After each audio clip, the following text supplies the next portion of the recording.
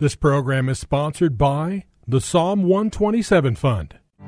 For Zion's sake, I will not keep silent. For Zion's sake, I'll not hold my peace. Welcome to For Zion's Sake. Isaiah 62:1 is taken directly out of the Hebrew Scriptures when the prophet Isaiah declared, "For Zion's sake I will not keep silent, and for Jerusalem's sake I will not keep quiet, until her righteousness goes forth like brightness, and her salvation like a torch that is burning." Your hosts for the program are Shelley and June Volk, Jewish believers burdened to see Jew and Gentile become one. Believers strengthened in their faith, and for their Jewish kinsmen to come to the saving knowledge of Jesus as the Messiah, the Son of God. Bless the Lord. Good evening to you, and welcome to For Zion's Sake. We thank you for joining us. We're the Volks. My name is Shelley. And my name is June. Hi, everyone. It's good to be with you as we conclude the teaching for this week, and its subject was substitution.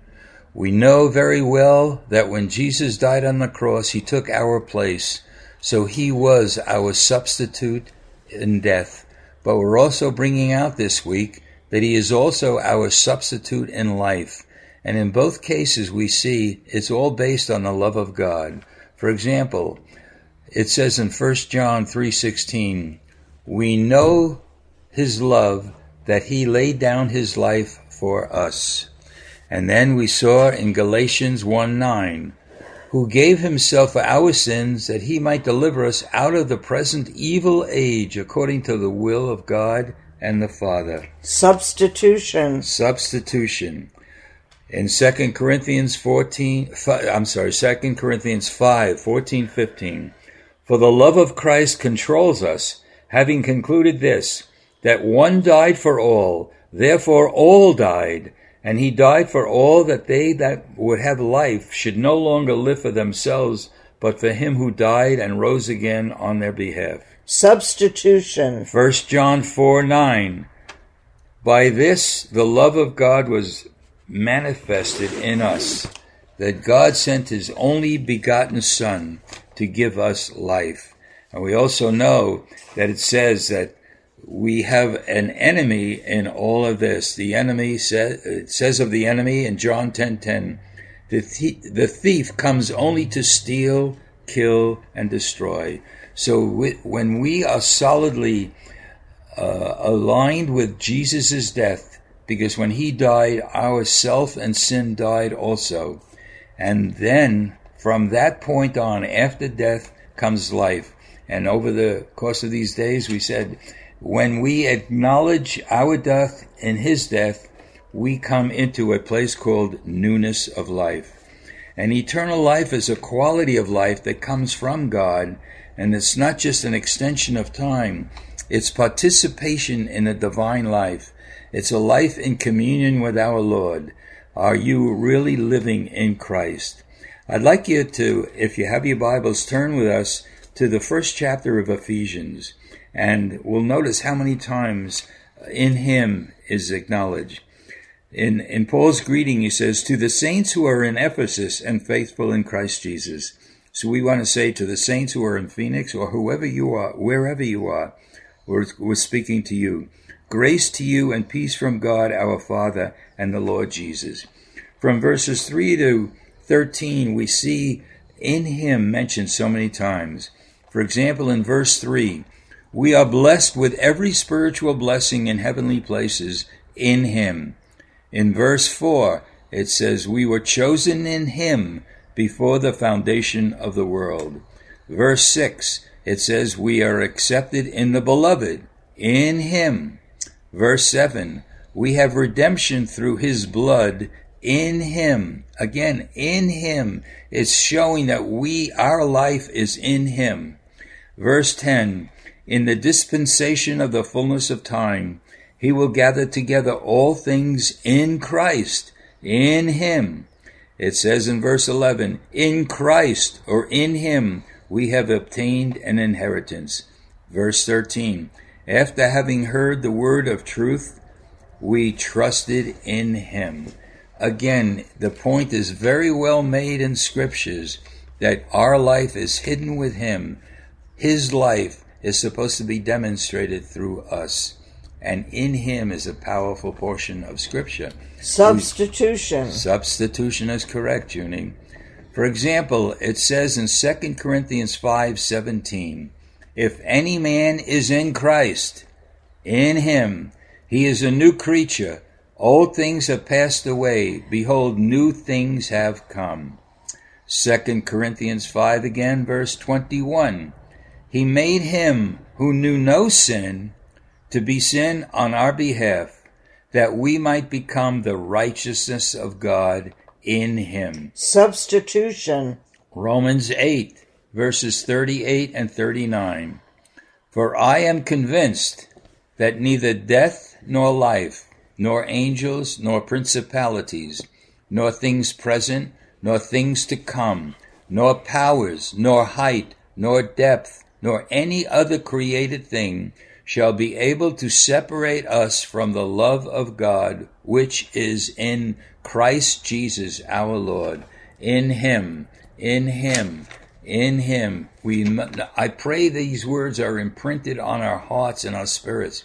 Everything done from God's standpoint to us is in him.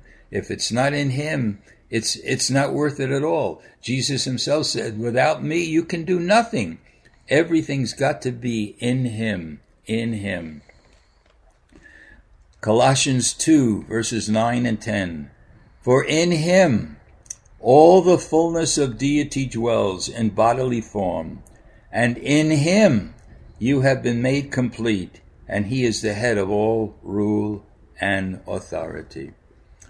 Romans 6:23.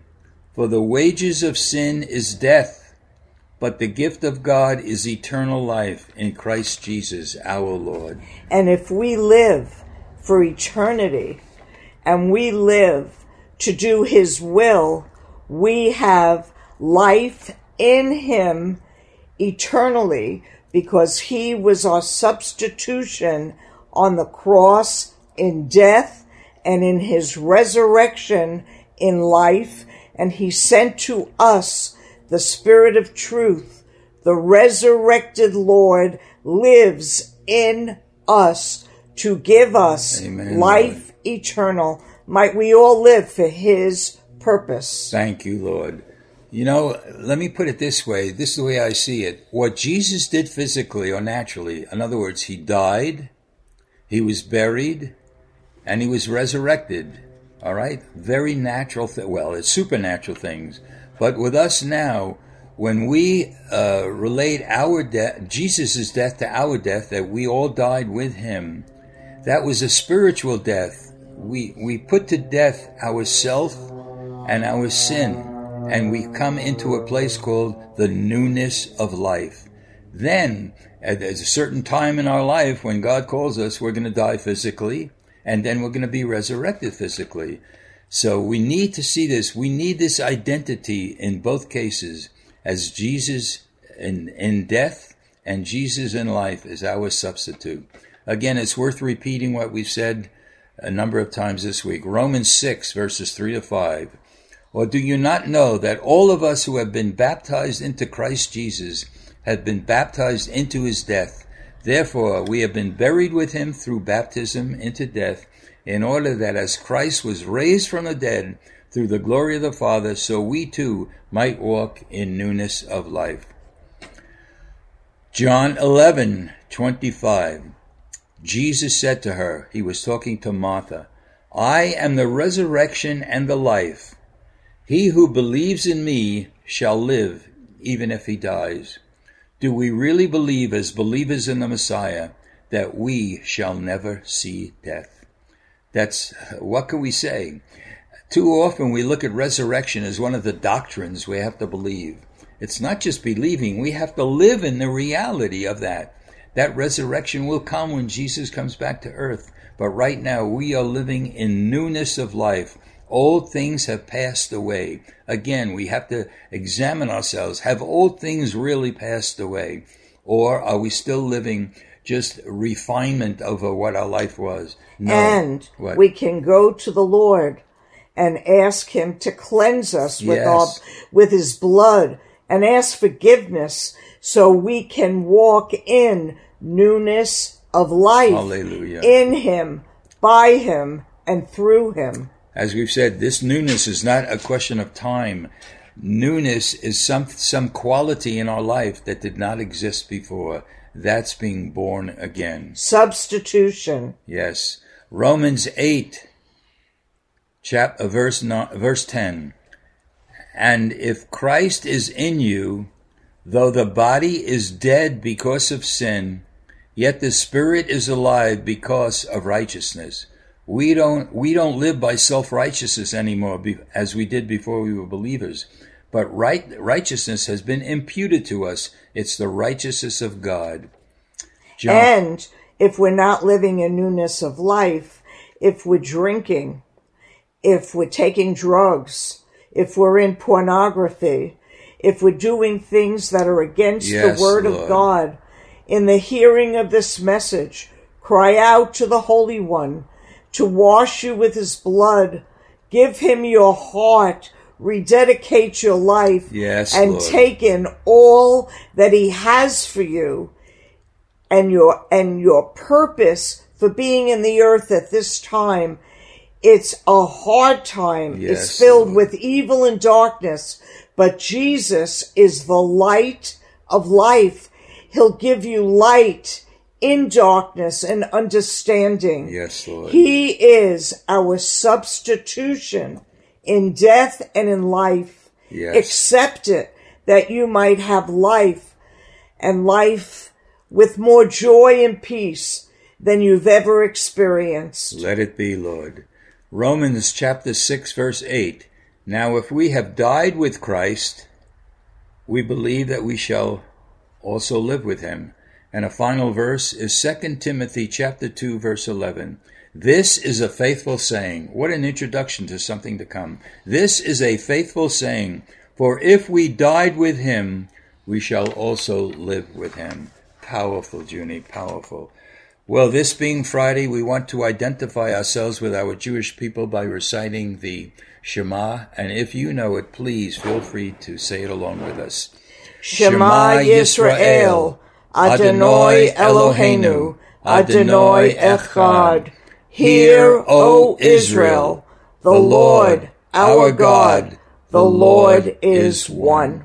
Father, we thank you. We pray that the teaching this week will have spoken to every one of our listeners, and this is life eternal.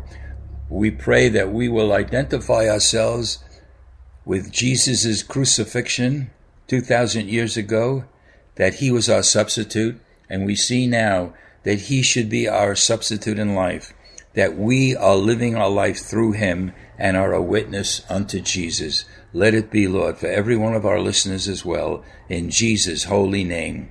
Amen. For Zion's sake. Thank you for joining us this evening. If you would like to get in touch with Shelley and June, you can write to them at P.O. Box 1784, Scottsdale, Arizona 85252. That's P.O. Box 1784, Scottsdale, Arizona 85252. And you can also contact them on their website, ShelleyandJuneVolk.com. That's ShelleyandJuneVolk.com. Until next time, the Lord bless thee and keep thee.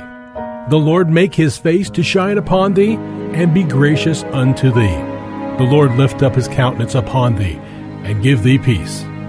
This program was sponsored by the Psalm 127 Fund.